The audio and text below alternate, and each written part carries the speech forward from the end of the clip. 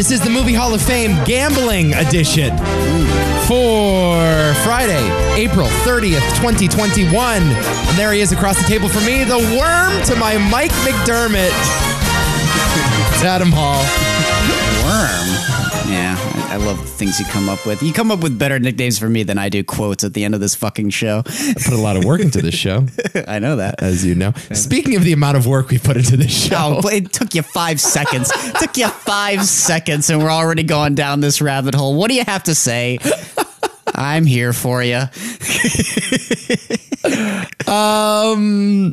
So we've been bought out by Spotify and for the I think modest price of $10 million. 10 million. It wasn't enough, really. We're now going exclusively to Spotify, folks. Mm-hmm. So sorry, Apple heads and Stitcher heads. We're going to Spotify and we're totally PC all the time. All political correctness all the fucking time, man. Gonna spew our anti-vax shit on Spotify. Where are you going with this? No, okay, here's the deal. Yeah. People, this is a serious matter here. Yes. Adam has 3 weeks to live. That's right. And so That's right. I'm very happy, but it's about time I had 3 weeks to live. It's about time. I'm drinking my last bottle of Dr. Pepper, which is probably the thing that's killing me, but I'm drinking it anyway. Right. So, sorry, Adam, but I've decided that I'm going to continue the show without you. Okay, that's fine. Who are you going to talk to? Who the hell are you going to talk to? Jabril will be in your seat in a mere 3 weeks. I love that's the contract. Like, you're in it until you're dead. Yeah. And then we find the next best thing, which is Jabril Mahmood. Yes. I know. Makes you think, doesn't it? Listeners, Jabril included, like, that's a bad thing. I'm sorry, Jabril. Makes you take a long, hard look in the mirror when you hear something like that. All right, here's the deal. Sorry, Jabril. Serious business. Serious business we're getting to. There are some changes around these parts coming very soon. Yes. And, I think that's both good and bad. I think, like, the two of us have a lot going on in our lives right now. Yes, we're busy. We're really fucking busy. Mm-hmm. I'm busier now than I think I've ever been in my entire life. It's good. Yeah, it's not a bad thing. Yeah, since like finals week of fucking senior year of college. So with that, comes I think some adjustments in priorities. Okay. And I think this show, although it is still a priority, I think is a little further down that list. Just a little bit. Just a hair or two. I know. So Nico is taking this time to stop doing the show to work on his eating habit. That's right. That's what it is. Believe it. You think you're joking. Believe it or not, I'm also fucking working on that. I think you have. I've heard about some things. Yes. Well, that too. Yeah, look, there's a lot of great changes happening in everyone's life. Yeah. So, point being, this show, we're still going to do it. We still love doing it. Yeah. I'm really proud of this show. I think the show has gotten really good in the last 2 years. I agree. If you listen back to the old ones, where we were 3 years ago, 4 years ago, where we are now, night and day. Yeah, guys, just remember, we put Princess Bride in the Movie Hall of Fame over RoboCop. We've grown so much since then. Grown so much. Here's the deal. The show will continue. The show will continue under its present format. I hate that this happens. How many YouTube presentations have you seen where it's like, we're making a change, people? I know. And it's like nobody fucking cares. It's like, oh, God, you sanctimonious fucks. I know. Like, what's going on? What are you really doing? As if we're like the Green Bay Packers trading Aaron Rodgers. It's more like, do you really want us anymore? Just, you can tell us if you're shutting down. Yeah. We won't be that upset. No. We won't be that torn up. Once every other week. That's the new plan. Yep. Bi-weekly. We're still going to do it. Still going to look the same. We're going to try to shorten the shows a little bit. We're going to try to thin down the prep, but still make sure that we come here informed and with nuanced takes. Mm-hmm. All about the nuance here. We're the kings of nuance. We try to do the nuanced takes. Usually fail, but we're okay. But yeah. Every other week, that's the new plan. And so next week, you will not see this show at its regularly scheduled time. Instead, you'll have to wait 2 weeks for that. Mm-hmm. But about, May 15th or 16th, you'll have another episode of this podcast. Yep. And it'll be better than ever, I would say. I think so. we'll have more time to get our Zen going and meditate for 2 weeks before we actually do this show. Because that's what I do. That's right. I meditate. No, I don't. Yeah, that's right. Okay. So, without further ado, this is a show that I've been looking forward to for quite some time. I know. It's a show about gamblers and gambling movies. And it was inspired because the Criterion Channel, one of the great streaming services on the internet, That's right. unleashed upon the world a collection called The Gamblers. Yep. 18 movies in that collection about gamblers, both of high stature and low, both successful and unsuccessful, mostly unsuccessful. Usually unsuccessful. And I think that's the running theme of this show here. And I thought, great, I'm going to now make Adam watch a bunch of these, and we're going to talk about the nature of what I would consider my favorite subgenre of movie. It's just such a weird subgenre. I don't know. How is this for you? It's fine. Okay. But it's just fine. It's not like, I think there's one here for me that's great. And then the rest are like, yeah, it was fun. And then I sort of move on with my life. Okay. I don't know. I'm not a gambler. Right. I'm not a gambler. I like playing like Texas Hold'em every once in a while because it's fun, but I don't put anything up legitimately. I play for like peanuts or pretzels and shit like that. I don't know. I like my money too much to, risk it all. I'm like Ryan Reynolds in Mississippi Grind before he grows his balls at the end. Right. So that, Yeah. it is what it is. And I don't think there's anything wrong with that. I don't know if you'll agree or disagree. Well, yeah, I mean, I have to admit, I am a degenerate gambler myself. And although not properly diagnosed, I think I definitely have attributes of a gambling addiction. Okay. I wouldn't say it's as crippling as the people here. No. I think I still find joy in gambling, where I think most of these characters, although some of them do find joy in it, I think most of them are sort of in it's sort of halfway into the grave. Yes. Towards the end of these movies. So here's the deal.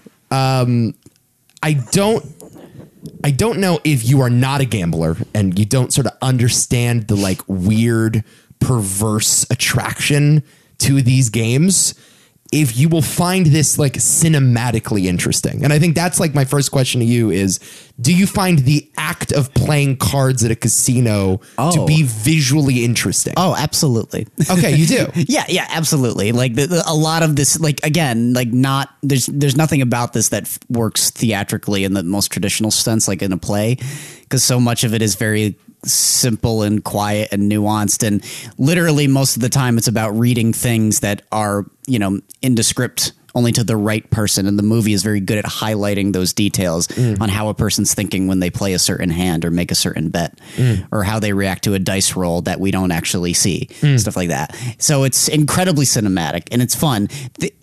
There's a lot of similar tricks, which is what I will say. There are some obvious motifs that play throughout basically all of these movies. Right. But yeah, I don't know. It's just a really, really bubbly conflict that it's like the most aggressive, quiet conflict. Right. Does that make sense? It does. I mean, I've always thought of it as like the act of gambling is not as interesting as the people that are gambling. Usually, yeah. And I think that's sort of like the cognitive dissonance here, is, you're watching just a card flip or, a die getting rolled or a wheel getting spun. And like none of those acts, unless tied to very interesting and conflicted characters, don't really sort of sing on their own, as opposed to say like a boxing match or a war sequence. Like regardless of who is fighting in the boxing match or who is shooting the gun, I think both of those things are cinematically interesting. Yeah. And that's why I think, sometimes war movies don't always have the greatest characters, or sometimes boxing movies, don't do as much philosophical or psychological digging as they could. This one, I do think like it's all about who's the guy on the other side of the blackjack table when that card is getting flipped. I think some movies do it really well. I think a lot of movies do it very poorly. Okay. And I do think like it's hard to capture. I think these 5 movies all capture it brilliantly in their own unique way. But I do understand if I were to recommend this to someone and they would come back to me being like, I don't get it. And I understand if you don't get it. I don't know. I get it. Because part of it for me and why the human element is so important, which is kind of what I was about to get to, was the addiction of it all. You know, I think that's what fuels it for me is just seeing, like, we've already said it, but how degenerate these people are through their addiction of the game, and how in ways, I mean, sometimes it's justified for good, and other times it's just like really like sick and nasty, and you just don't get it. But that's kind of the thrill of the movie, like in The Gambler or something. Right. But yeah, like Gambler is explicitly about that. Yeah, that's part of the problem, but we'll get there. Oh, wow. Okay. But yeah, I think they're pretty much all a blast, though. Okay. I don't think they're all perfect, but I enjoyed all of them. Yeah. I think there's one I'm not sure is a gambling movie, though. Okay. Yeah. Yeah, there's one I know what you're talking about. Yeah, I'm not sure it is a gambling movie, but so this was another difficulty is when I was narrowing this down, I wanted to identify not just movies with gambling in them or have a gamble or a bet as a conceit, but it's actually about gamblers doing gambling. yes. And yeah, I agree with you. I think there's one, and I know exactly which one you're talking about, that sort of strays away from that a little bit. But like, for example, Trading Places could be a gambling movie. Kind of, yeah. I mean, that is a movie about a wager that is made. But of course, it's not like guys at a casino playing cards. The Hustler was one that was on this list all the way up until 2 days ago. I texted you and I said, you know what? Let's just keep it to casino gambling. Because although The Hustler is a gambling movie, it is about a gambler. I mean, pool and billiards is a major form of gambling. I don't think it's quite in the spirit of what we were getting at here. Well, I texted you when we made the list. I'm like, is it a gambling movie? I don't know. Something didn't feel right to me. Yeah. And maybe that's exactly what it is. There's just something different. Like, I was imagining something like Rounders, honestly. I was like, well, that feels more explicitly this. I mean, The Hustler is about something else. Yeah. You know? Yeah, I think you could say that's more of a sports movie than a gambling movie. But yeah. I could say the same thing about Rounders, though. Kind of. You know, the whole thing. Maybe. He's dreaming about, playing Johnny Chan at the World Series of Poker. I mean, Yeah. that like aspiration is very sports movie, as opposed to like what's happening in California Split. There's nothing to, there's no sport element to what they're doing there. I guess. I don't know how you feel. Like, I don't want to be any of the characters in these movies. Yeah, I disagree with that. Yeah, that's the issue. I don't want to be any of these characters. I would like to be Paul Newman. So, Okay. So there's that. Yeah. That's interesting. Yeah, there's a couple characters I'd like to be. Fuck these characters. No. I mean, they're awesome characters, but I like, no. And there's also a couple characters that I would just want like on speed dial. Yes, me too. Now that I agree with. That would be a lot of fun to have basically all these guys in my contacts. And let me tell you, there are a few guys in these movies that I definitely know. 100%. Like the bookies in these movies, actually all of them, pretty spot on, man. Okay. Yeah. So here are some honorable mentions, the ones that didn't make the list. And again, some are more gambling movies than others. Uncut Gems Yes. is not here. I think we could be looking back 10 years from now, 20 years from now, and be like, Uncut Gems is one of the definitive movies of the 21st century. But I just think it's too recent. Yeah, I agree. I think it's still number one or number two favorite gambling movie. My number one, I think, is on this list. I think it is on this list. Okay. So Cincinnati Kid from 1965 is a Steve McQueen vehicle, like one of the first like poker movies, like authentic poker movies. Okay. A little corny, although a good Steve McQueen performance. Croupier was here until Adam didn't watch it. sorry, didn't have time. All good, man. We've been very busy. I watched it for the first time last week. Okay. And Clive Owen, it's like a British neo-noir movie about a guy that becomes a dealer at they call it croupier over in the UK, at a pretty high-end casino. Okay. And there's a cool twist at the end. Really fun, like just understated noir movie. The Sting, 1973. Again, like con man, sort of heisty. Not quite the same in my opinion. But the heist is like at a racetrack, right? Centered around it, but like the conceit of the movie is more about like it's more of like an Ocean's 11 scenario. I don't know if I consider that gambling per se. Okay. The plot is driven by a very different goal than betting a lot of money. You know what I mean? Right. So, but Bad Lieutenant was one I mentioned to you about. Yeah. When I saw it, I was like, this is a gambling movie. To me, it is. I guess it is the main thrust of the movie, if there is a thrust. It's where, I mean, that's a complicated character, but, Yeah. but like where a lot of the conflict starts anyway, is Yeah. that guy's horrible gambling habits. Yeah. Hustler and Color of Money, we already mentioned. See, like 8 Men Out, for example, about the Black Sox scandal. I mean, about gamblers, but that's a baseball movie. That's not really gambling. Atlantic City from 1980 is on Criterion. Wonderful, wonderful film. Susan Sarandon. A really underrated movie. I would check it out. Again, it doesn't really center around an act of gambling, but it takes place in Atlantic City and is about a casino dealer. Casino, 1995, mob movie, right? Yes. Yeah. Molly's Game, 2017. Haven't seen it. Oh boy, Sorry. has had a real resurgence over the last couple of years on Netflix. No, has it? Was like the #1 movie on Netflix for like 3 months. That's bizarre. Yeah. Okay, yeah. I don't know. Sorkin needs to not direct his own scripts. I know that. That's my take. I know that. That's my take. So you're saying Ocean's 11 is not? No. However, that opening scene might be my favorite gambling scene in all the movies when he's teaching the celebrities poker. All Reds. Deal to your left. You deal to your left. I have 3 pair. That's a great scene. The amount of fucking times I say all Reds at my home games. Does he say deal to your left or your right? I don't know. Well, you're supposed to deal to your right, but he deals to his left by mistake. Okay. Yeah. All Reds. Deal to your right. All right. And it's fucking Topher Grace. Guys and Dolls, is a gambling movie. I mean, there are gamblers in it. Let It Ride from 1989 is sort of a comedy, a spoof, a satire of gambling. Killing of a Chinese Bookie on Criterion Channel. Cassavetes Joint. Is McCabe and Mrs. Miller a gambling movie? It's a Western. Okay. On the Gambling Collection, though, on Criterion. Nope, it's a Western. Okay. House of Games, again, more con man movie. Just watched it recently. I raved about it. The Cooler. 2003's The Cooler. Haven't seen it. Oh, the fucking Cooler, man. Baldwin.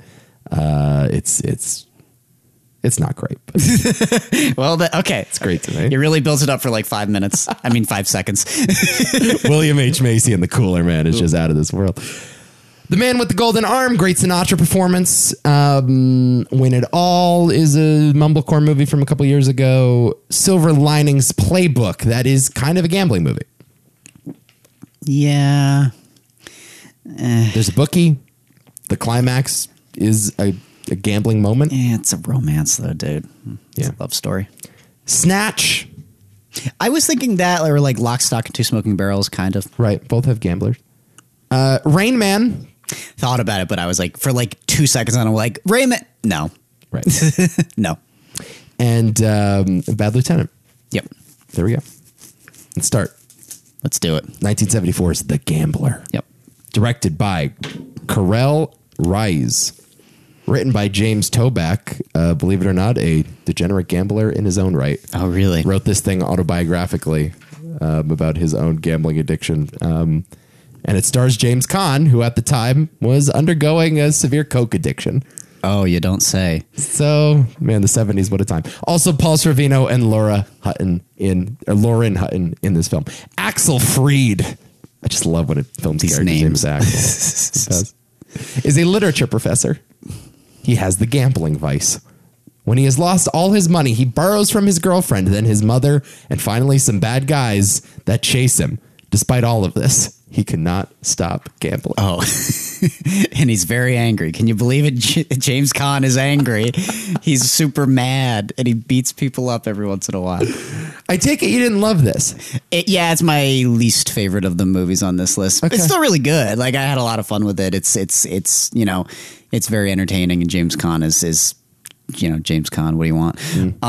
I think he's like low key remarkable in this. Yeah, he's really, really good. Yeah. And it's funny, like you see him and he's in the classroom. It's like, is James Caan really a literature professor? What the fuck is this? And then it's like, maybe he is. I buy it. Yeah, me too. Yeah. Yeah, he's all right.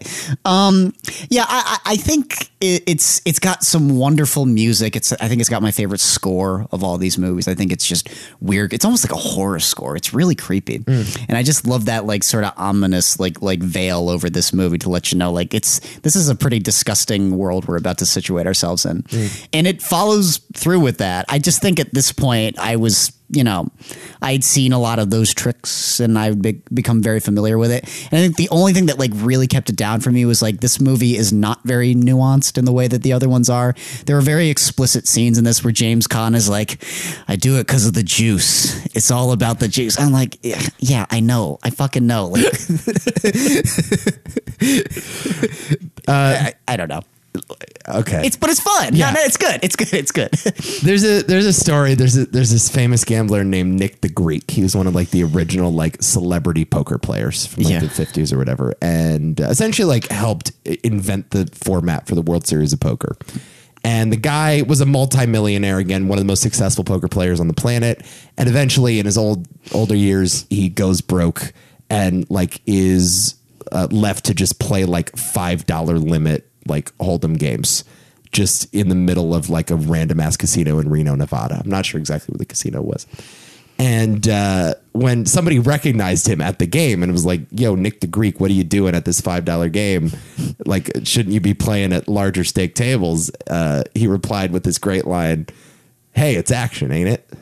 And, that's kind of what this movie is about. Now, I understand, like, they kind of use a hammer, not a chisel, to drive this point home in this one. But it's also the 70s, and it's also a New York movie, and it's in that period. It's like Dog Day Afternoon and Taxi Driver and, Midnight Cowboy, like difficult men New York movies. It doesn't really play like these other gambling movies play.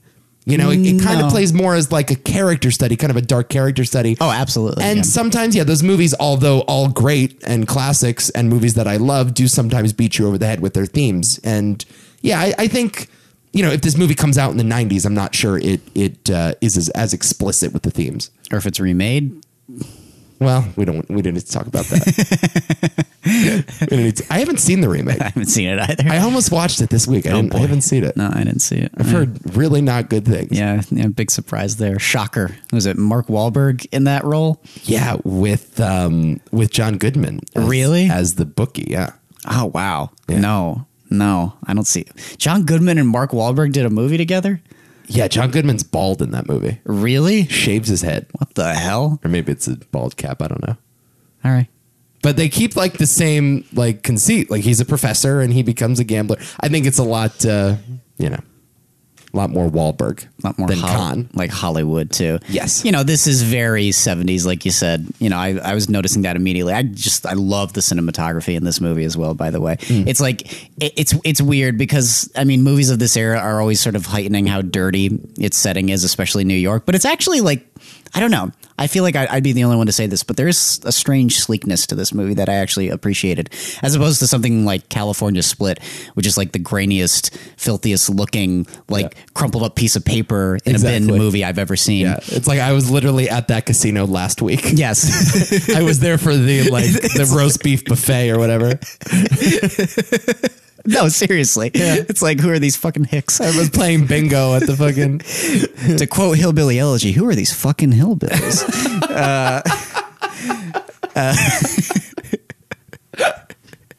But it's like, oh, this parking lot scene has like no lighting. I can't see anything that's happening in that. But like, this is like I don't know, like this is much cleaner in a way. And maybe I was like battling that because there was a lot of me that's like, this is really well made and it's super well directed and I love this writing for the most part.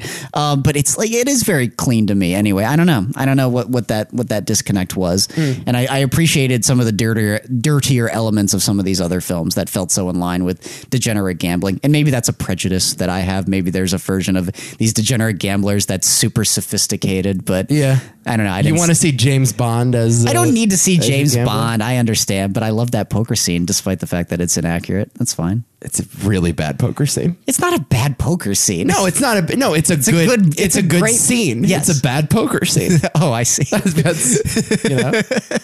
Then who cares? Oh, it's a good James Bond scene. It's a wonderful James Bond scene. I think it's fantastic. I dig it, but it's like, there's no fucking way would you have straight or fucking... What is it? It's...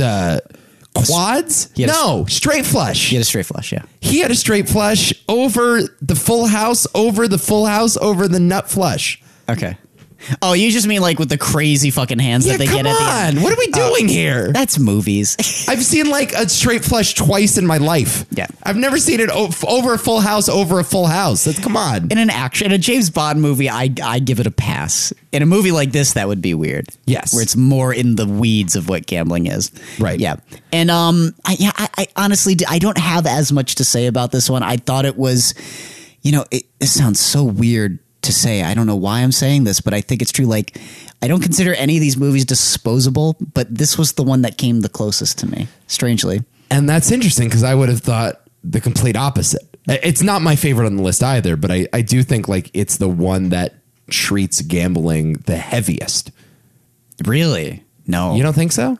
Mm-mm. You don't think that last moment is like that didn't feel kind of bleak? That didn't feel authentic to me at all, though. Oh, really? Like that was part of the issue. I'm like, okay, too much. It was way too much. I was like, I feel like a lot of these like dramatic moments that these people would actually be dealing with. Like, I understand it's a movie, you have to make it dramatic, but you can do that within the seams of reality. And there are other movies here that do it very, very, very well. That do this really incredible dramatic moment, which probably wouldn't be as crazy as it would be in real life, but they know how to, I don't know, manipulate it enough so that I kind of buy into it a little bit more. And there, it's like he got cut in the knife. It's this horrible scar on the side of his face, and it just ends on that. I'm like, Right. I'm like, I think that's a little like a stretch too far. Like he's beating up a pimp in the last scene. Like, I don't know. I understand. At that point, I do think it's the 70s, though. You have to give it, it's 1974. I understand that, but it's not like, but it's placed in like a very, very like believable world, and then at the end it becomes Taxi Driver. It's like it's like Taxi Driver is Taxi Driver for the entirety of that movie. Sure. It's just this glorious nightmare. Whereas this is like, yeah, I buy it, and then wait, whoa, why? What are we doing here now? Right. No, I totally understand it. I do think the movie, for the most part, is just a con showcase. He is it just in both, you're right, the gambling scenes and in the classroom scenes, just totally authentic and believable. Really, it's like a really restrained James Caan too. Like, if you can believe it. Yeah, it is perhaps his most restrained performance, with the exception of Misery, I guess. That is like literally a restrained performance. Elf's the most restrained performance. Yeah, I guess so. Maybe his best performance when you really think about it. When you really think of it. Like when you really scroll through the annals of American cinema, that might be it. But there's just a lot of great little moments too, and I love this script. The moment where Burt Young picks him up and like takes him to the guy's house, and remember when he's like knocking the shelf over, and he just takes the little wooden ship and just tosses it over at Khan, and Khan just catches it. Like, what am I supposed to do with this? Yeah, just can't break the ship. The moment where he quotes the poem "Buffalo Bill's Defunct." Yeah. What does it mean? What it says. It's a great script. There's just so many good little moments like that. And I think you're right. Although it is a little heavy-handed, and although, Uncut Gems kind of perfected this formula of guy gets in over his head and is trying to swim his way out of it, I still think is like an effective thriller. Yes, I agree. It is. If in watching it like that helped a little bit, especially I didn't hate the ending. It's a fine ending. It's just maybe I didn't adjust quick enough. That could have been what it is. But I definitely think if you watch this as just like a guy trying to dig himself out of a hole, it's a lot more fun. Yeah. And yes, it's a very solid gambling movie in all those ways that you just expressed. And like I said, I don't have any issue with the script aside from the heavy-handedness of it all. But how dismissively he just bets this money too. Yeah. Like no bet. It opens up when you're midway through the action. He's already at the casino. Yeah. He's already in the hole like $5,000, and he's just throwing this stuff away like it's peanuts. I know it's going to happen though. Yeah, and I don't know. Like again, I think it's just because I saw this is the last one that I watched. Right, and it's like, yeah, I know he's going to take the money from his mom and gamble it away. Yeah, when he places that Lakers bet though. Like even that's just like he doesn't really dwell on it that much. It's just like, okay, I'm gonna run down there and just it's a lock. It's very disturbing. Man, when he's in the bathtub, I've never been there, but I've been there. That's a great moment too, just the way it's shot. It's shot in a mirror and you're not looking directly at him, almost as if he's too ashamed of the moment to like have the camera like give it a full view and like focus on him. It's really, really good filmmaking. I do want to talk about this in relation to Mississippi Grind when we get there, because we're going to be talking about a lot of movies in relation to Mississippi Grind. We have one more movie we need to talk about in relation to Mississippi Grind. But so just put a pin in that when we get back, because I do think there are things that Mississippi Grind improves on and does not improve on from this movie. But I love it. it's it's exactly what I look for in a gambling movie. One that is both thrilling and tense, but also incredibly depressing, and also has like a sense of humor and has a great performance in its center. Is it that depressing? Fuck James Caan. Great character, but like, fuck this guy. That's my question to you. Yeah. The movie, okay, let's just get to this now, because I was going to talk about this with Mississippi Grind. The stuff that Ben Mendelsohn puts his family through, or ex-family through, in that movie is treated as an act of deception, and the people around him are treated as the victims. Whereas this one kind of tries to have its cake and eat it too, where he takes the money from his mom, and you feel bad for his mom, kind of, but also like his rich grandfather's an asshole. Yes. And you kind of want them to give him the money. I straight up didn't like that, though. Right. It didn't work for me at all. I'm just, every time I come back to it, I forgot that this was even a part of the movie. It was just wasting time. But I agree with that too. Like, I think what the best of these movies do very well is that it makes you not just addicted to like their act of debauchery, but also just the person themselves. You have to be addicted to them in the way that you realize that they're not good for you and they're bad, and being involved with them is obviously horrible for your life. But they're very endearing in this really weird, hard to articulate way. And it's like, you pity them in some ways, right? Oh God, especially in some of the later ones here. And it's just like, I know you suck, but like, I kind of love you, man. Right. It's like, and no matter how much you suck, I'm going to want to see you do a little bit better. I just think, in hindsight, seeing how these other movies handle this particular theme, like the idea that, he's an asshole and he stole money from his mom, and like, he just needs to stop because he clearly has an addiction. But also it's because he has daddy issues. Yeah. Like that just kind of bothers me, It wasn't necessary. It would have been enough, I think. Right. And I think, and here was the kicker. I think if he had died, I would have been like, yeah, okay, fine. Good for you. Right. It's not like, and here's the thing. Adam Sandler at the end of Uncut Gems, like, breaks my heart. Yes. I know he's a dog that needed to get put down anyway, but you love that dog. I know. God. Howard Ratner. I know.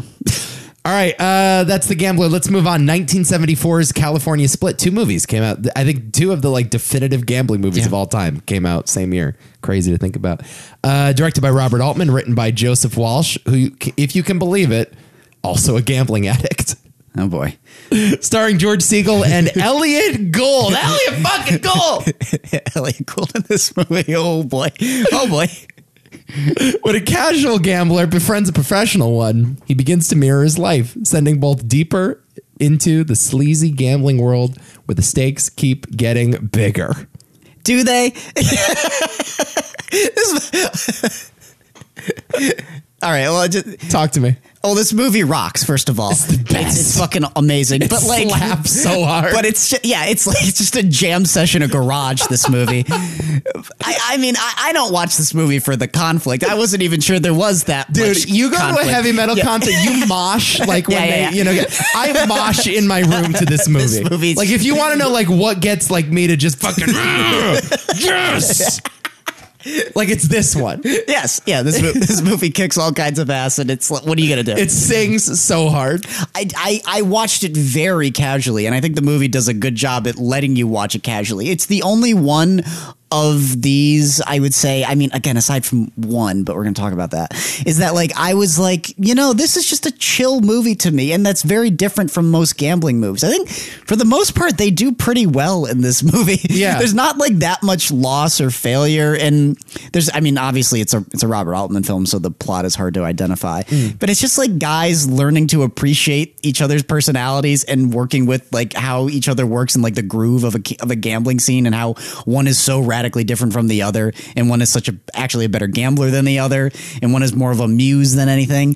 And it's just this chill buddy movie, and they just so happen to be gamblers, right? And that's the movie. Yeah.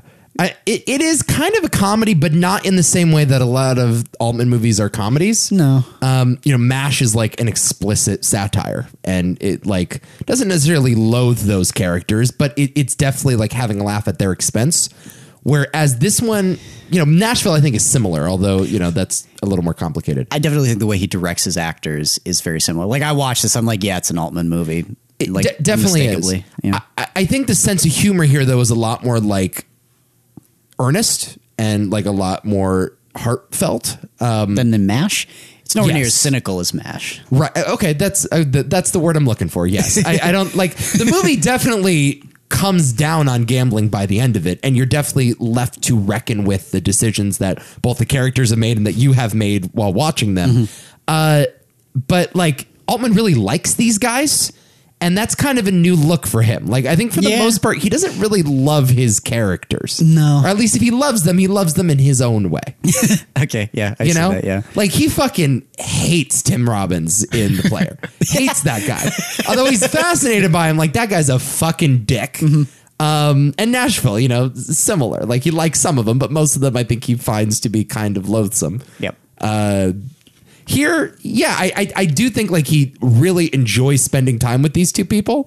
And so I think like seeing the Altman style with a little less of the cynicism, it really works for me. It worked for me too. Yeah. No, I thought it was very inviting. I think it's, I don't know where it ranks for me. Maybe my third favorite of Altman's. Maybe. Hard to say. Yeah. But I don't know. I don't know. I just found this movie to be just very like soothing in a way. Yeah. You know, and I mean, it's definitely a gambling movie, but like you can watch this just as like a buddy film more than anything and almost forget about a lot of the gambling elements. It's, what would I say are criticisms though? I felt like something was off.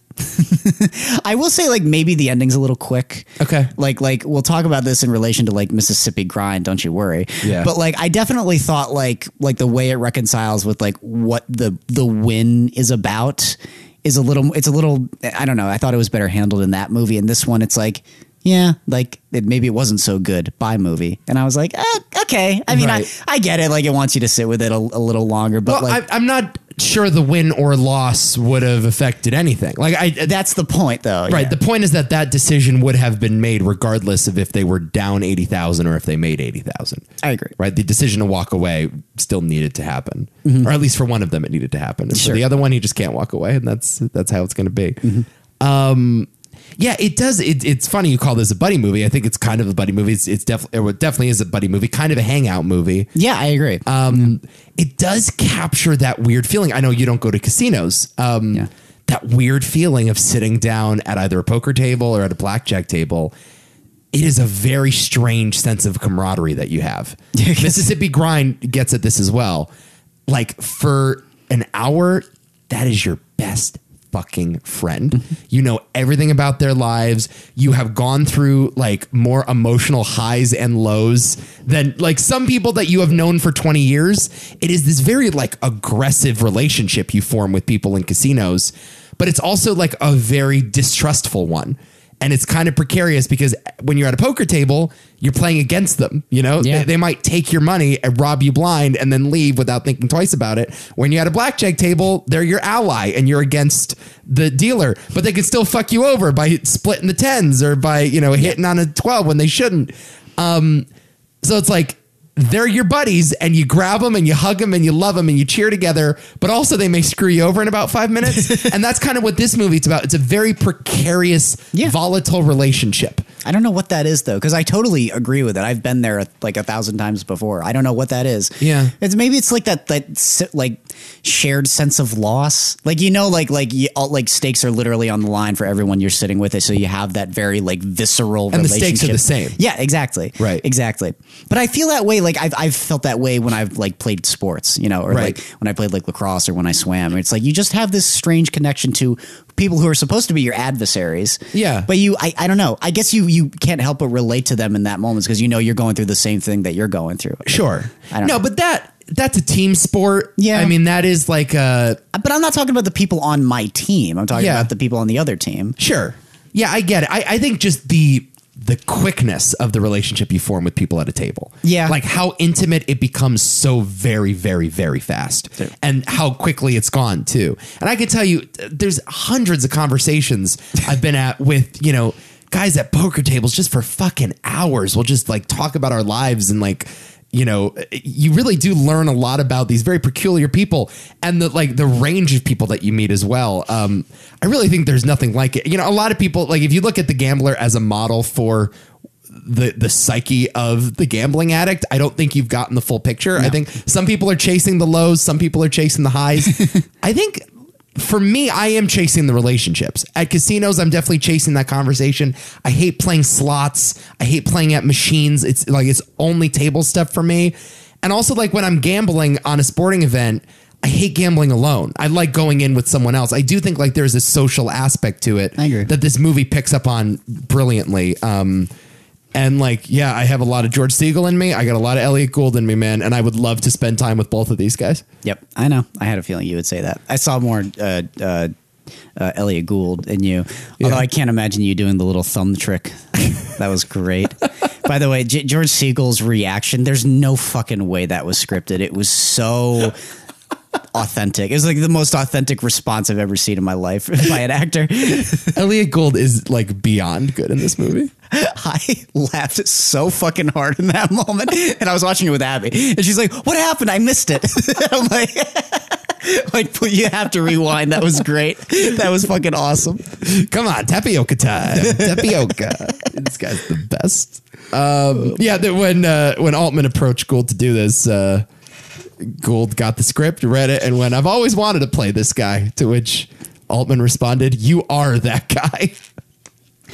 And that's so true, man. It's just like, it's meant to be. It's fate. It's just like when an actor is just paired perfectly with material. That's this movie. But like, there's just, again, so many great little moments.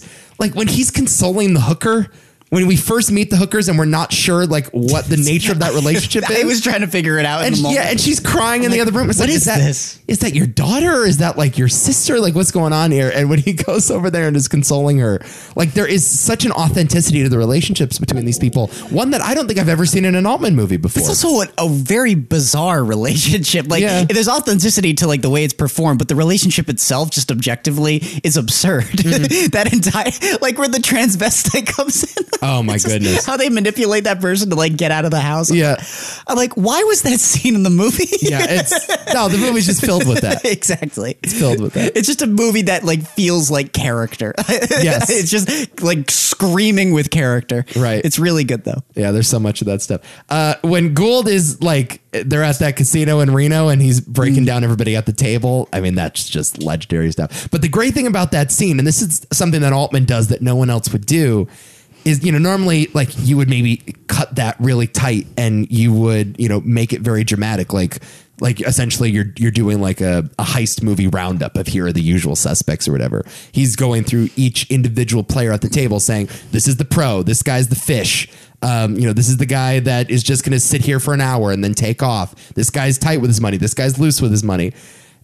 Altman decides to keep the bartender behind them and she's laughing as Elliot Gould is breaking everybody down. That's like an element of texture that no other director would put in that moment.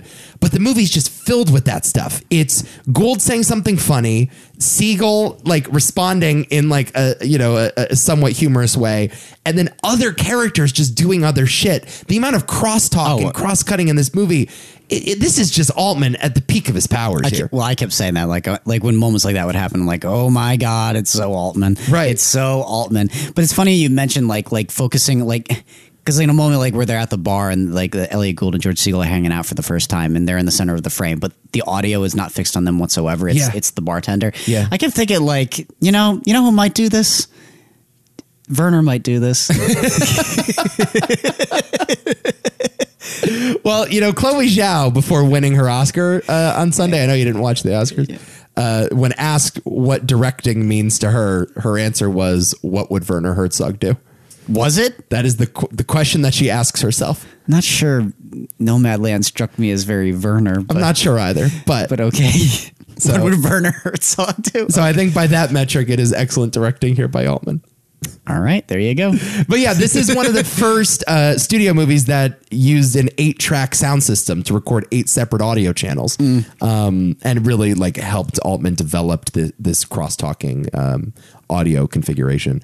So yeah, I mean, it's just a it's just a wonderful, just textured, lived in world. Not where and it's not afraid to be dirty. Like it's not afraid for the technical elements to not be like pristine. And I love that. Like the movie just like proves a lot of points where it's like it's more about like the construction of the story, and just like even though like your shot might not always land right where it needs to, just make sure it does its job. And this movie does its job, and it has just like still spot on direction anyway. And I love movies that aren't afraid to have those imperfections. It's perfectly okay, you know, and it sells in a more authentic way sometimes. So A little behind the scenes for you. Oh, yeah. This will shock you.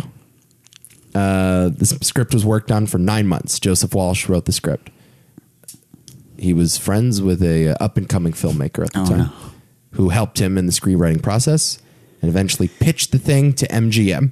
okay. MGM wanted to shoot this thing at Circus Circus in Vegas because they owned Circus Circus. They wanted, I think, to change the name. They wanted to, change the whole direction of the movie. They're like, no, we'll take our business somewhere else. They pitch it to a studio called Universal Pictures. Universal Pictures likes the project, buys the script, ties this particular director to direct. One thing leads to another. They end up hiring this guy for another project they were working on at the time called Sugarland Express. What? Oh my God. They have to find another director. That's how Altman gets in. But Steven Spielberg was going to direct this movie. That would have been amazing. Yeah. Whoa, what would that have been like? And how would that have affected his career? Could you imagine? Like if his first movie was like a weird, like California Split? yeah, a weird like fucking movie about degenerates, like That's not very gambling Spielberg. their money away. I know. It's not very Spielberg at all. I don't think he has any connection to a story like this, but it would have been cool to see, I guess. Yeah, this was a Zucker production. That's very bizarre. Zanuck. Zucker? Zanuck? Zanuck. Zanuck and who's the other guy? Zanuck Brown, Okay. I think. Close enough. Yeah, all right. Yeah. Crazy, man. What a world that would have been. I would have loved it. I always want to see Spielberg do like a weird one, you know? Yeah. Or any director do one that's out of character for them. Did you see that West Side Story trailer? Yeah. What'd you think? I'm a fan of West Side Story. I'm kinda all and in. it looks great. I'm like really invested. I mean, do you know what West Side Story is? Yeah, of course. I've seen it. Okay, yeah. Yeah. It's just I like the first one. It's just modern day Romeo and Juliet. Right. Yeah, it's awesome. That's cool. Yeah. Yeah. No, the Jets and the fucking when you're a jet all the way. Who's the other one? I don't even think I could name it. I'm sorry. So maybe I'm not the biggest West Side Story fan, but from what I've seen, I love it. Fuck. I'm not sure. West Side Story is between the. It's not the Bloods and the Crips. It's The Reds? I don't know. I have no idea, actually. I know Jets, but what are the... I don't fucking know. The Jets and the Sharks. Sharks and the Jets. Okay, there you go. Okay. Apologies. Yeah. It looks great, honestly. Yeah. It looks really good. Okay, that's it. That's California Split. I fucking adore this movie. I saw it Yeah. for the first time this year. It is quickly moving up my list of all-time favorites. Oh, big surprise. All right, let's jump all the way to the 90s now. 1996 with a movie called Hard Eight, directed by a guy named Paul Thomas Anderson. Don't know if you ever heard of him. And again, never seen a movie by him, including this one. Didn't watch it. Initially supposed to be called Sydney. Yep, I heard about this. The studio took the creative freedom away from him, recut the movie. Paul Thomas Anderson to this day disavows the film and the title. He doesn't know. He disowned the film? Well, I think he wishes it could have been better. I'm not sure if he full on disowns it, but he's not happy with it. Yes, his cut has been lost to the ether somewhere. I don't know what's up with it, but That's too bad. Starring Philip Baker Hall, John C. Reilly, Gwyneth Paltrow, Samuel L. Jackson, and Philip Seymour Hoffman. Briefly. Very briefly. Shakalaka-doo. Oh, my God. Shakalaka-doo. God, poor, I missed that guy. Professional gambler Sidney teaches John the tricks of the trade. John does well until he falls for cocktail waitress Clementine. Stacked cast in this movie. Paul Thomas Anderson's first film. He directed it when he was 24. What were you doing at 24, Adam? This. Yes. The answer is this. Yeah, this is the movie that made people go, oh, yeah, this guy's like a prodigy, you know? Cool. Good old little Paul Thomas Sanderson. Yeah. Talk to me about Hard Eight. Yeah, it's a gambling movie until it isn't a gambling movie. Right. And I think that's where its heart is. I don't really consider this a gambling movie, honestly. Okay. So I understand why you would, but like I think it actually very quickly veers away from that. I think the first act is a gambling movie, and then everything following, basically as soon as Gwyneth Paltrow comes in, it's like, no, not really. Yeah. It's a Vegas movie. I guess it's more of a character study in a way. Yeah.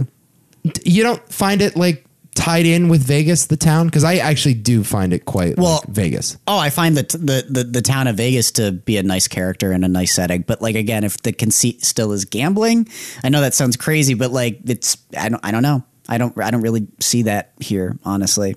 It's not really what the movie's interested in. Right.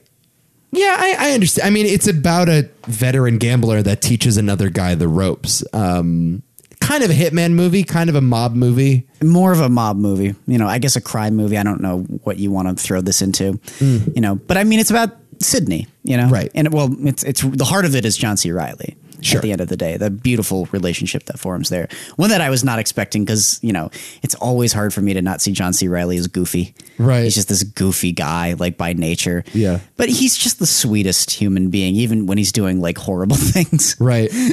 Yeah. So this character first appeared in Midnight Run in the 80s. Sydney. Philip Baker Hall plays him. He's kind of like a Vegas fixer. But it's made clear that he is, you know, a Vegas resident and a hitman. Paul Thomas Anderson writes his first short film, Coffee and Cigarettes, and casts Philip Baker Hall in this role because he was so intrigued by the character in Midnight Run. The Coffee and Cigarettes essentially is like the first scene of this movie.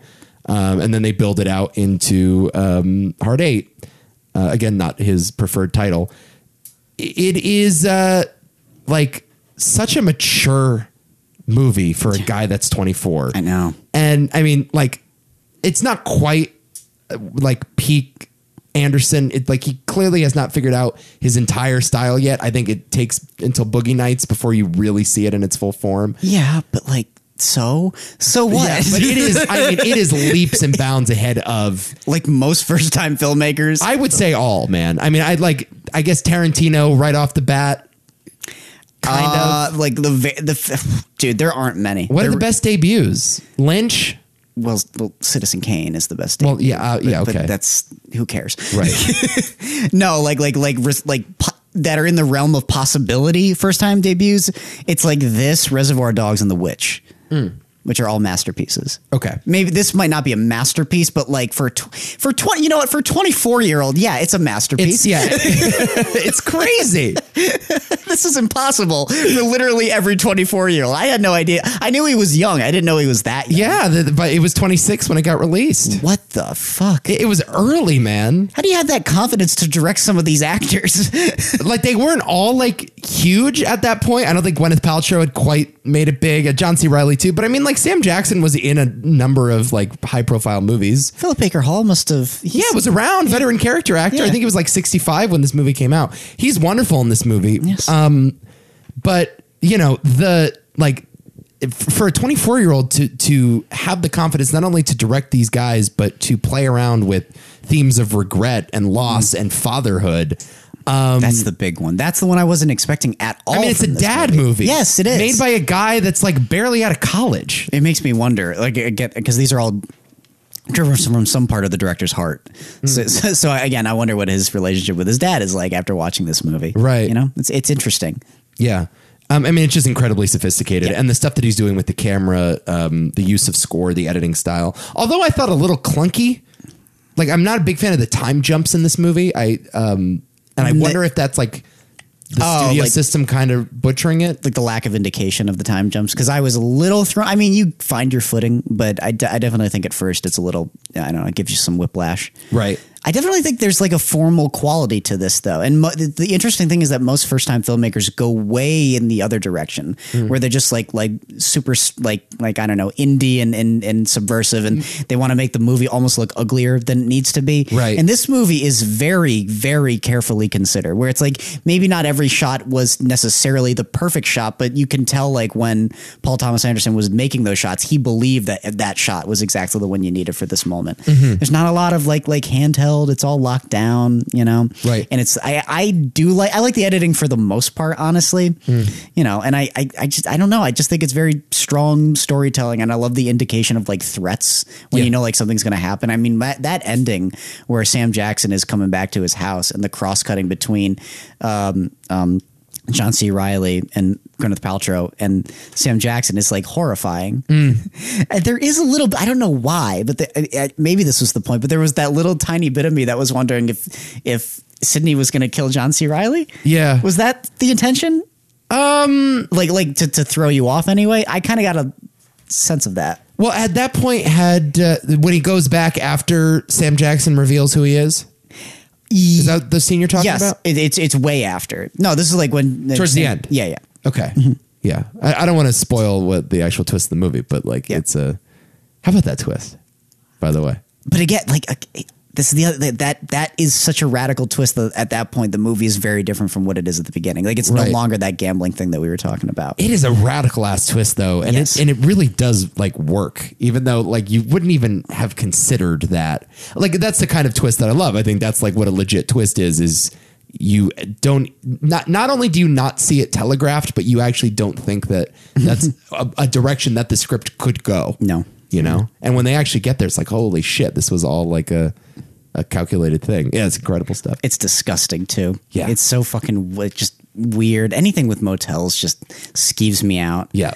But like, man, like again, just like the choices in some of these scenes, like where they finally like get out of there and they're kind of cleaning themselves off. And I think about where it's all starting to wrap up and Philip Baker Hall throws is it the gun or those handcuffs? I think it's a gun into the sewer. And just that like really slow close up of it going in, which just looks so specific to like Paul Thomas Anderson. I don't know. I had a lot of respect for this movie for just establishing its own identity so quickly. Or for early. I mean, that opening scene when they're in the diner, the camera panning around that diner, like that is not how a first time director usually sets up a shot like that. Like it's very hard to have that sort of confidence in your ability to just move around a space and explore a space. I think like Reservoir Dogs, I think is sometimes guilty of this too. Although I think that movie has like a great sense of space. Like it's in your face and it's like, we have to get to it.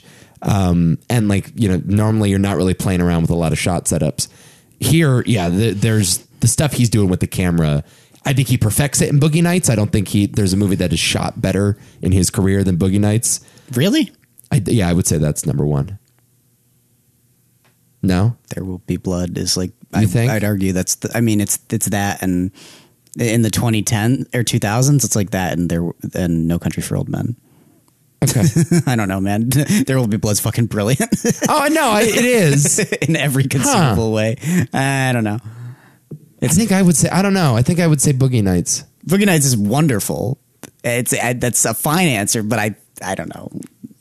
There Will Be Blood.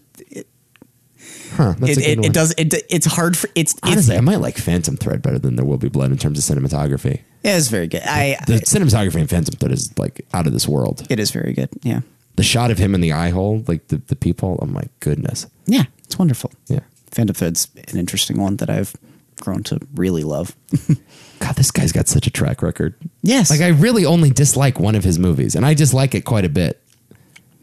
Yeah, he's weird because there's only like 2 movies that I would consider like my favorites, you know, by him. I either deeply appreciate him or I just think he's like, you know, kind of like good, fine. I'm not like as in love with Paul Thomas Anderson as like most people, I think. But I again, aside from Inherent Vice, I haven't seen a film by him that I dislike. So I guess there is that. Right. And like I said, There Will Be Blood and Boogie Nights are just remarkable. So right. Magnolia rules. It rules, but you got to be in a mood, dude. Like definitely. I will never. You got to be in the mood for some frogs coming from the sky. I don't know if I'll ever watch that movie again. That's the problem. Yeah, I guess Punch Drunk Love is great. Philip Seymour Hoffman's great in it. But some people really don't like Punch Drunk Love for similar reasons. They just find the movie's pace to just be awkward. I actually had an argument with somebody about it because I really love the movie and I love that sort of like frenetic, like unhinged nature of it all. But like he didn't get it. He just found it to be strange and off-putting. And I was like, well, that's kind of the point, isn't it? And he's like, no, it felt wrong. It felt kind of amateurish. And I'm like, whoa, okay. Have you still never seen The Master? No. Wow. I think that I would love that one from everything I've heard about it. What are you doing? I don't know. Yeah, it's been on my highlighted red list. I have like movies where it's like you need to watch these ones, and it's been on there for ages, and I just haven't. You will adore that movie. That is so you. I mean, that movie is like so in your wheelhouse. I think it's just because it's so long. It is long, so it's draining. Yeah, I know. It's definitely draining, but yeah, I mean, okay, so you would call this like the least gambling movie of the 5 gambling movies. Yeah, absolutely. I do think though it is about Vegas. It is about a gambler. And I do think like the themes of aging and regret and that twist does sort of comment on the city of Las Vegas. And for those reasons, I think I would still consider it a gambling movie. Although I think there are some movies that would fit more squarely in this definition. Yeah, this one has more of like the spirit of Vegas in it. Like it's more about just like the feel of that city than like about gambling specifically, which I know it's hard to separate the two, but right. You know, but I'm getting very strict and not very forgiving for no reason at all. I just am. But but it's just like not gambling because it's about this, not this, you know. Sure. All right. Here we go. 1998. Let's do this again. Rounders. I'm just not going to say anything for this entire. Because it's like really, go. What? Yeah, it's a wonderful, fucking awesome movie. But like, yeah, you know, it's. Are you saying I've perhaps idolized this movie and lionized it a little unfairly? Well, let me put it this way: I don't think it's the best movie on the list. Yeah, I mean, you're right, but. I mean, what? Okay, drink your Dr. Pepper. Directed by John Dahl, starring Matt Damon, Ed Norton, Gretchen Mol, John Turturro, Martin Landau, and John Malkovich. A young, reformed gambler must return to playing big stakes poker to help a friend pay off loan sharks while balancing his relationship with his girlfriend and his commitments to law school. Okay, this is my point. Back at it, because I was thinking about it. Like, did you... I know what your answer is going to be, but I guess it comes down to, like, did we need to have 2 episodes devoted to Rounders?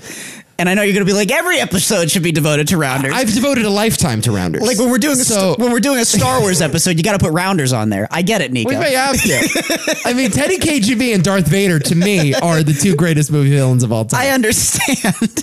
You know? He might even be better. Don't splash the pot. I'll splash the pot whenever the fuck I please. All right. Yes. What do I want to say about Rounders? Well, I've seen it more than probably any movie I've ever seen in my life. That's so funny to me. What's the most you've seen this movie? How many times have I seen it? Is that what you're asking? Yeah. Like, can you beat My Fury Road or My Jaws? No, I can't. I can't beat. Well, I mean, the Teddy KGB scene I could recite as though I was starring in a theatrical version. I just love the name. The guy's name is Teddy KGB. Teddy KGB. Like, I could literally quote that. Like, if they were doing a stage version, they would cast me as either part because I could recite it word for word. So maybe that scene I have seen more times than you have seen the entirety of Fury Road. Okay. But I probably haven't beat. What are you at? Like triple digits at this point? Yes, I am. Yeah, that's something. Same with Jaws. Yeah. Yeah, probably. It's probably not that much, but man, I've seen it a lot. Yeah. Okay, so I want to talk to you about this in terms of gambling movies because again, I've talked a lot about like how wonderful and delightful this movie is. Its cult status. I mean, this was late 90s. This movie came out in 1998. It was right before the poker boom of the early 2000s. So like poker was in the ether at the time and really helped the movie sort of gain a cult status. Yep. With VHS rental, it wasn't like a huge theatrical hit either. Although the cast is really big. And although you look back now and you're like, yo, Matt Damon and Ed Norton and Turturro and Malkovich in this movie. In a movie like that. No, like that movie's just a hit. Like it's just a bona fide hit. But I think sort of got lost in the, the Weinstein independent era of the late 90s. So like right place, right time, all that. Do you like when a movie like this spells out the gambling jargon for you? This is a great question. Because because I don't care about the gambling jargon that much. They do it very well. The gambling jargon is entertaining, but I guess put it this way, it's not like every movie needs to spell out the gambling jargon. That's not what I'm really there for.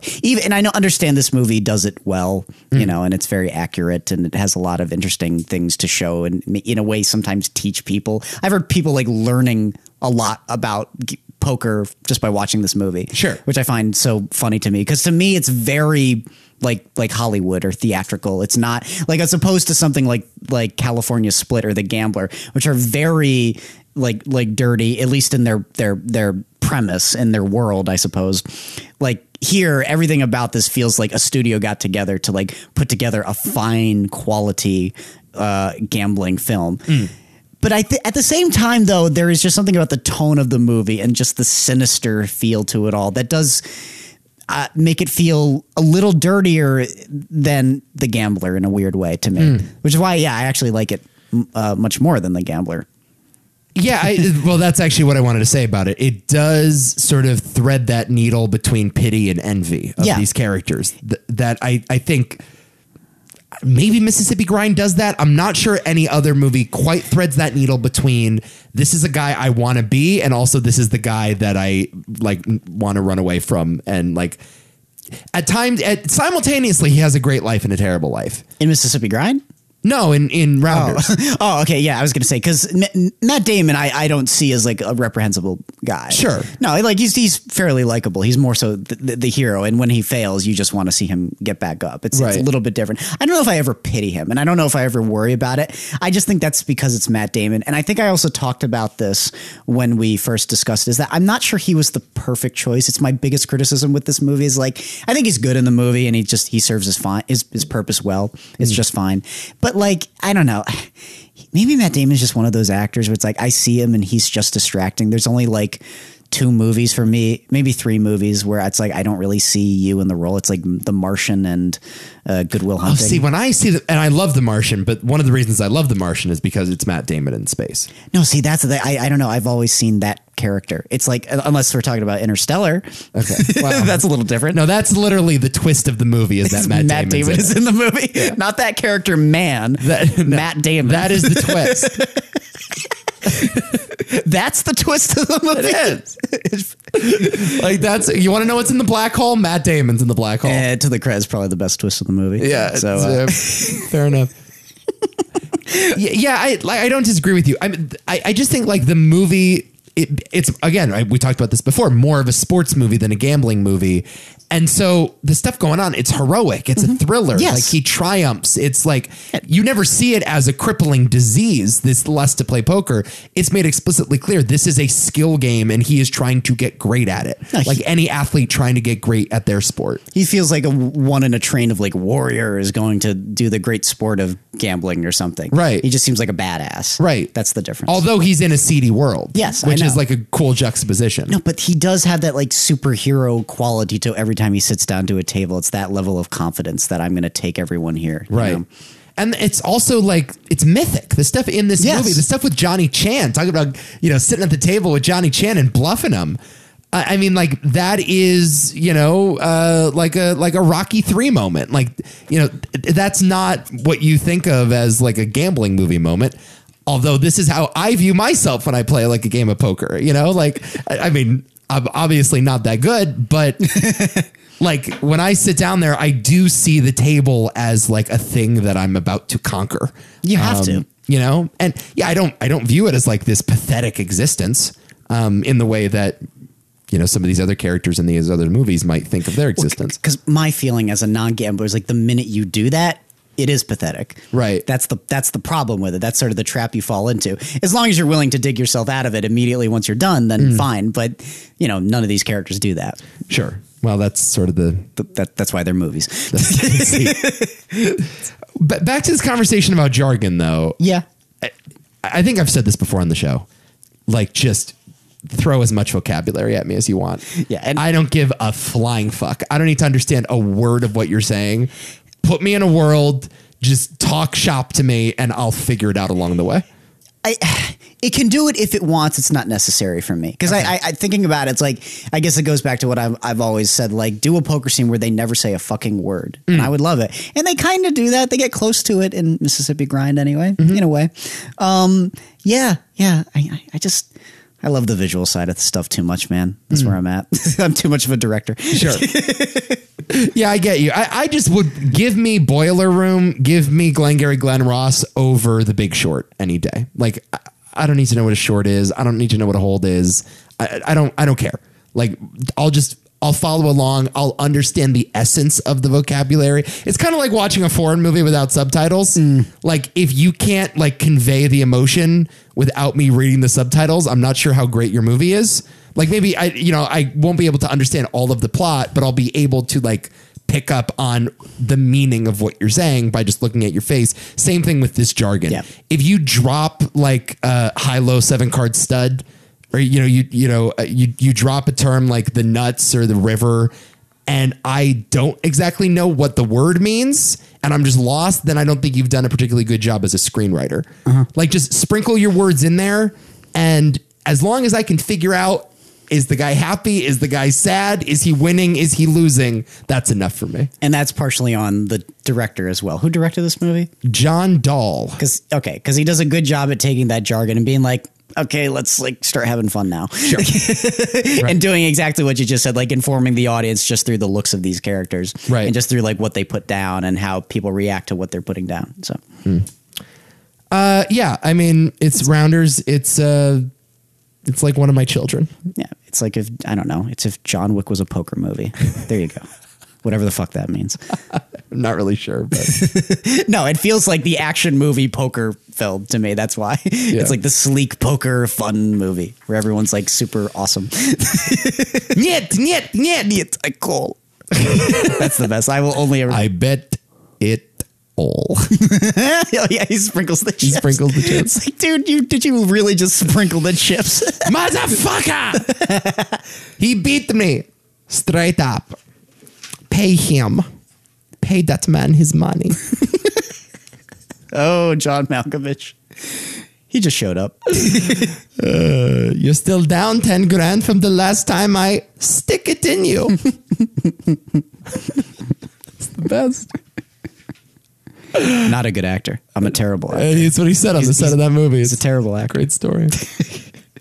All right, finally, 2015's Mississippi Grind. I wanted to include a more recent movie on the list, and Uncut Gems I thought was too recent, so we're going with this one.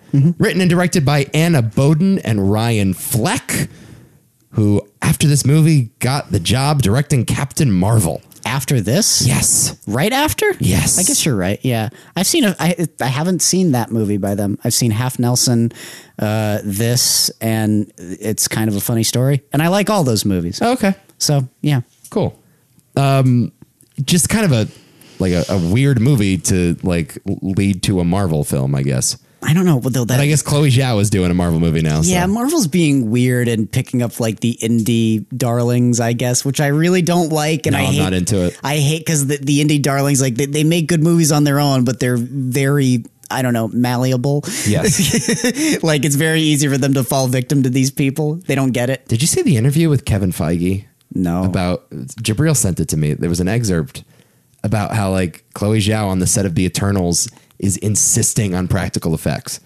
And apparently like she has been allowed to like do her thing, just like shoot some vistas and shoot at the ocean, and just she is making sure that they get as much practical stuff in there as possible. All right. So we'll see how serious he is about that, but that movie needs to be really good for me to watch it. Yeah. Like really good. You're curious though, right? Not really. No? No. Why? Because you think like they're just going to strip away all of her like artistry? Yeah. Okay. Yeah, I don't know, man. So yeah. Anyway, Anna Boden, Ryan Fleck, starring Ben Mendelsohn and Ryan Reynolds. Down on his luck and facing financial hardship, Jerry teams up with younger, charismatic poker player Curtis in an attempt to change his luck. The two set off on a road trip through the South, with visions of winning back what's been lost. Mr. Hall. What? Go ahead. Oh, Mr. Hall. I think this movie's a masterpiece. Oh!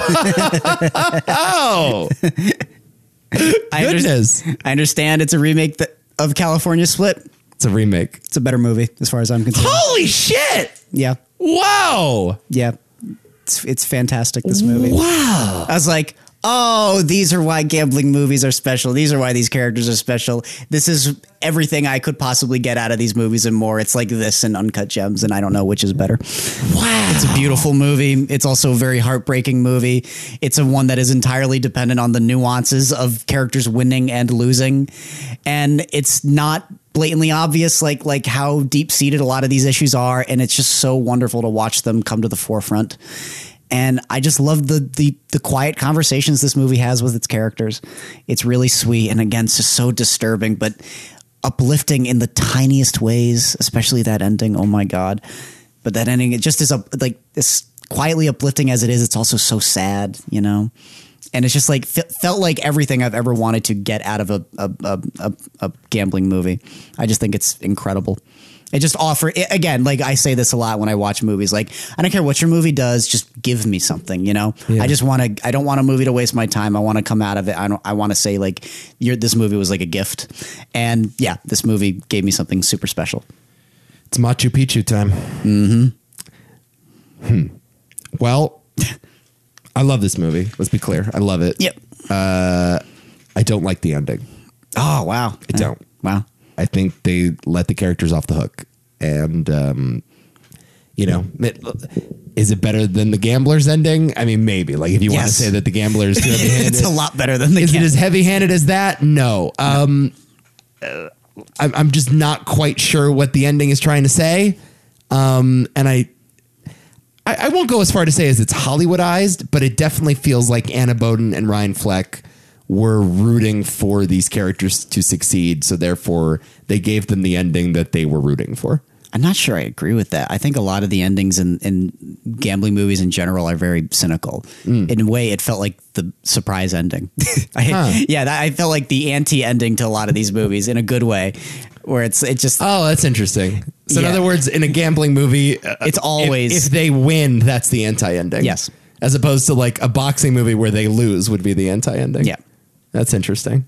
Huh. Okay. Well, that's an interesting way of thinking about it. I never quite thought about it that way. Yeah, no, that was my first, because I kept thinking because here's the thing. When watching most of these movies, aside from this one, I think it was the first one that, Hard Eight was the first one that I watched. But I was like, yeah, I know they're all gonna, this guy's gonna die. Like some people, some thugs are gonna find him, kill him, whatever. And the fact that they didn't go in that direction, I thought was actually pretty like I don't know. It was ballsy because I think it's so easy to make these characters like further victims and to just kill them off and to show them like, this is what happens when you go down this path.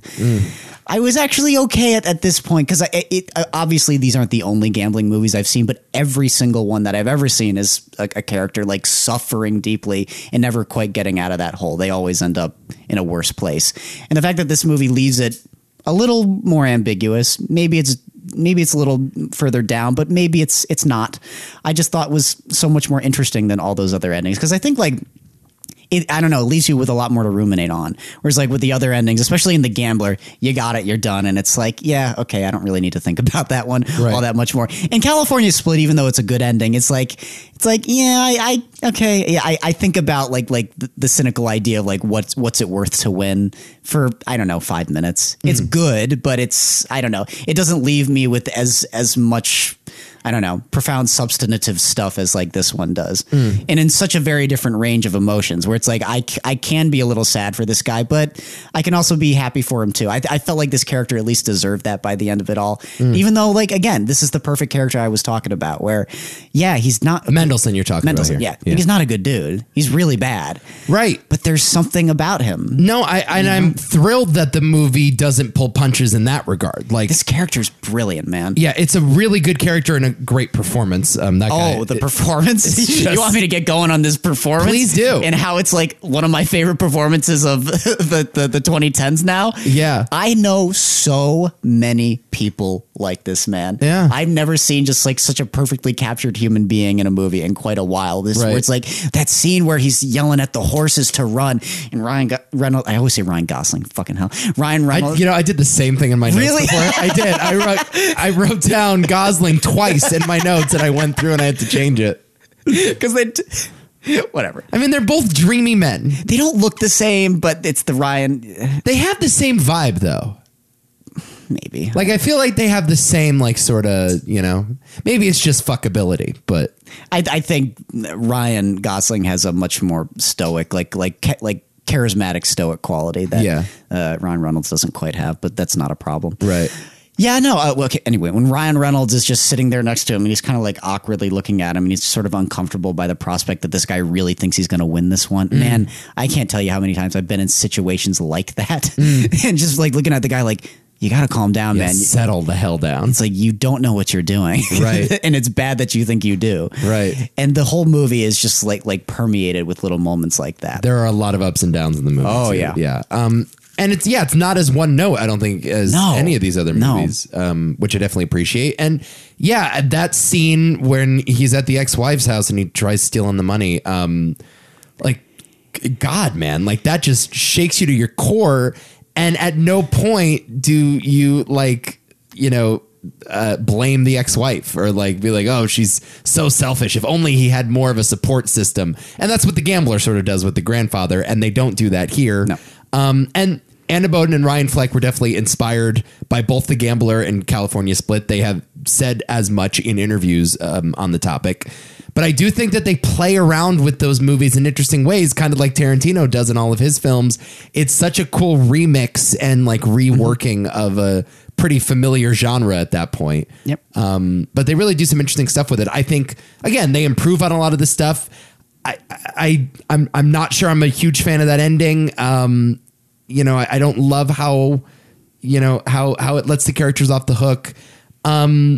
But yeah, other than that, though, like it's a pretty unimpeachable film. Like it really is kind of excellent. Yeah, I don't know, man. With everything that they're put through, I'm okay with that ending. And there is, again, because it's so different, it just gives me a lot more to consider, about something like this.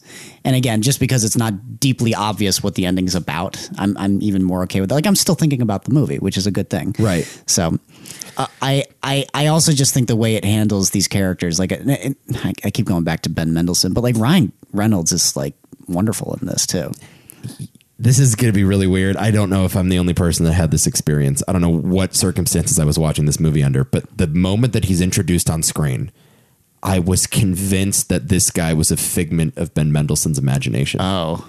And I watched the entire movie, and I've since like rewatched bits and pieces of it, but I was convinced the entire 2 hours that I knew what the twist of the movie was going to be. Oh. Because there's something about him that is so like otherworldly and mythic, and the way like he's talking to the people at that poker table is like, it just almost feels like it's Ben Mendelsohn's id. Okay. And so I was thinking that the whole time, and not to say that it's not a good performance, I do think that it's a good performance, but it sometimes feels like it's from another movie. And maybe that's the point. I think it's supposed to be. I mean, I thought the twist was just going to be another like classic, subversive, like not even classic, more of a cliche where it's like his buddy is with him for the entire ride and then he fucks him over at the end. Yeah. And he doesn't really do that. No, he actually comes back and sticks with him.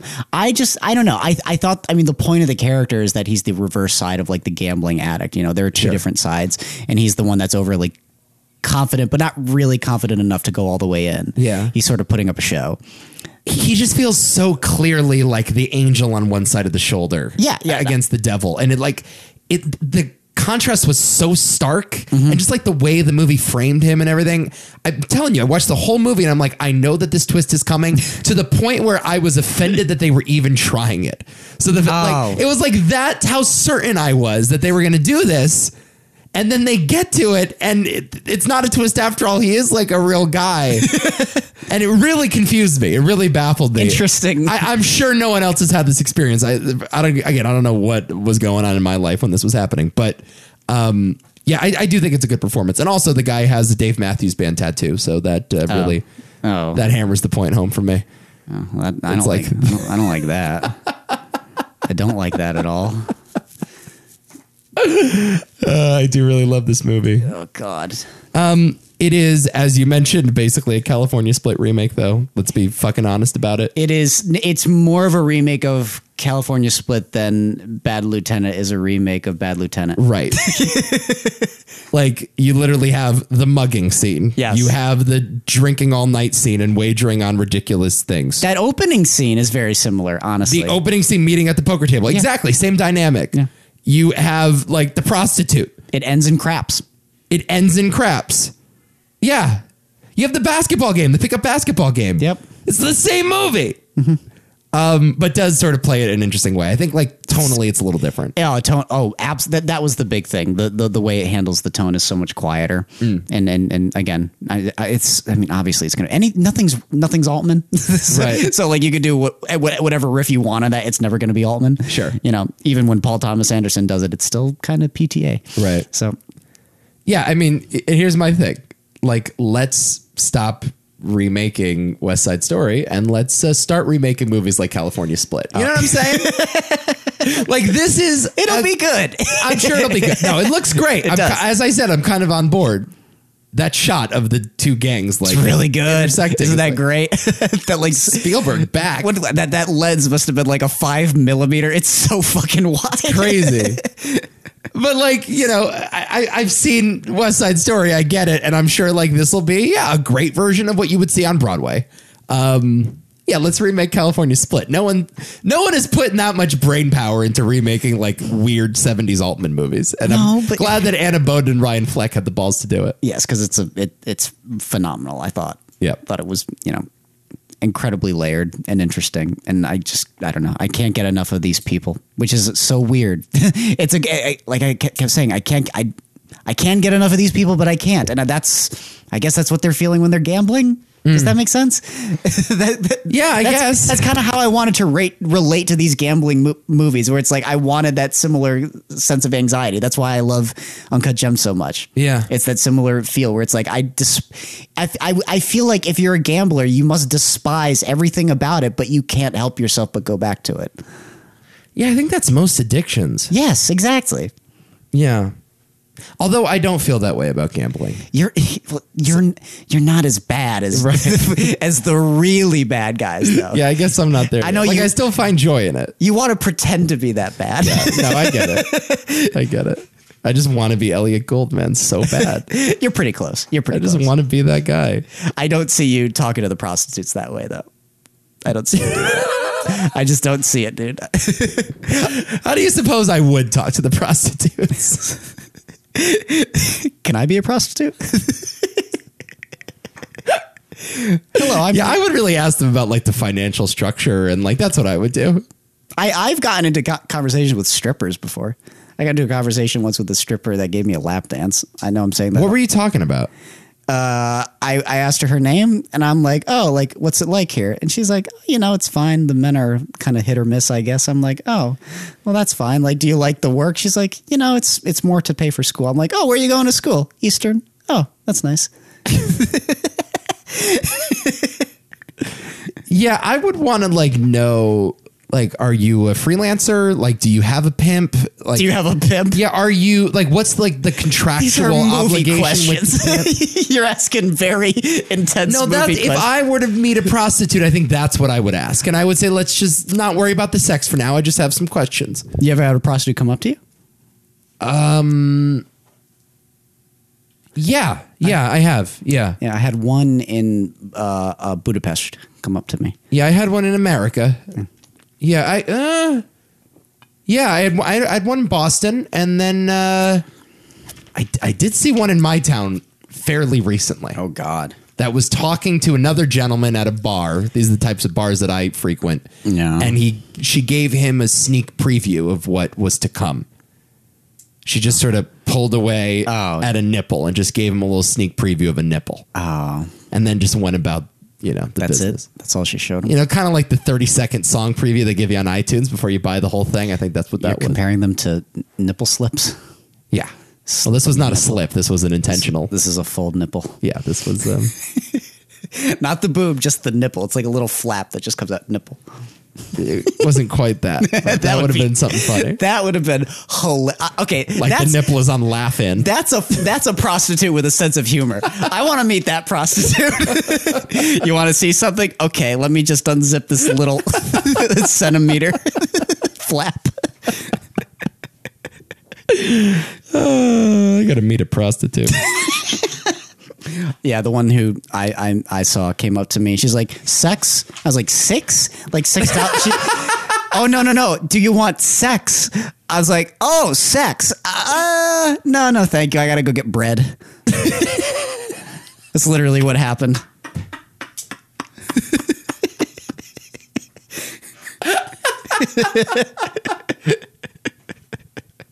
Speaking of accents, I talked to someone this week that is a listener of our program, and he thought you had a German accent. Explain that one to me. Oh, yeah? Oh, yeah? Oh, maybe that's the episode he listened to. Oh, yeah? Try not to burn the house down. Doing my us impression? Yeah, That he was like, who's the guy with the German accent that's on your podcast? This podcast? Yeah. I'm Irish. I didn't really know where they were going with that one. I was like, is that like a Baltimore accent? I mean, he is from Baltimore initially. Yeah, I'm from Maryland. But he moved very soon. Yeah, I lived there for, 5.5 years. Nor is that a Baltimore accent. No, I don't have people have wondered if I had like if I'm from the South. I've actually gotten that before. I don't know why, but they hear it every once in a while. But I feel like I would have South. Yeah, I feel like they've been like, yeah, you have some kind of an accent. Are you a little further south? I'm like, well, as a matter of fact, I am. But do I have an accent? No, I don't think I do. No. No, it's definitely not Southern. No. Yeah, German. Like they thought you were European, I guess. Maybe, I don't know. You maybe look a little German, but I'm not sure. I look a little German. Oh, yeah. You watched a video. Is that what it is? No, I don't think that's what it was. I think they thought you sounded German. Anyway, what's getting in here, buddy? I mean, I have my pick, but I don't know. My pick is Mississippi Grind, of course, but I don't know. It's up to you, I guess. I mean, Rounders. You want Rounders. You feel like you did this podcast for Rounders, and then you're like, you know what, I'm not going to do it. And then you're like, okay, maybe I will do it. I'll double dip. Yeah, for a while it was not on the list because I thought we had talked about it, but then it felt like I was, committing blasphemy to not put it here. Yeah, it's okay. It's just not American, man, to exclude Rounders from your gambling podcast. Yeah, Rounders is one of my favorite movies ever. I will give you that it's not the best movie on the list if we're talking about this qualitatively. I don't know. I mean, I think California Split is a good compromise here. Yeah. Boy. I think The Gambler we're crossing off. Yeah, I'm not. And Hard Eight, like I said, just not quite there. It's not quite a gambling movie either, so I'm cool with not picking that one either. I did veto. I think I vetoed the last one. I think I did, so I don't remember if I did. I know I vetoed the Hawks one, so I don't want to do that to you. Right, you put Red River in. I don't want to do that to you again. Yeah. So I think Mississippi Grind, I do love it. I do think it's a little too recent, though. Yeah, I know. That's the problem. Right. So, and when we do 2015, there's no fucking way that's getting in. This was Mad Max year, huh? Yep. You were too busy seeing Mad Max in the theater 10 times. Are you going to argue that this is better than Mad Max Fury Road? No, I don't. I have Mad Max higher, although. Okay. I don't know what else. I don't think this was at the top of my 2015 list. 2015 was a good year. It was one of the last great years. Yeah. And then you get the Black Sheep 2019, and has been the last great year as far as I'm concerned. Right. I would like to compromise on California Split if you would like to compromise with me. No, do you want Rounders? I'll let you have Rounders. You will? Yeah, fine. Yeah. What would your second choice would be California Split though? If I had to give up, if you had to rank them, it goes Mississippi Grind, California Split, Rounders, Hard Eight, The Gambler. Well, if you'll give it to me, I'm going to take that. I'll let you have it. As a treat. Go ahead, do it. I dare you. Rounders!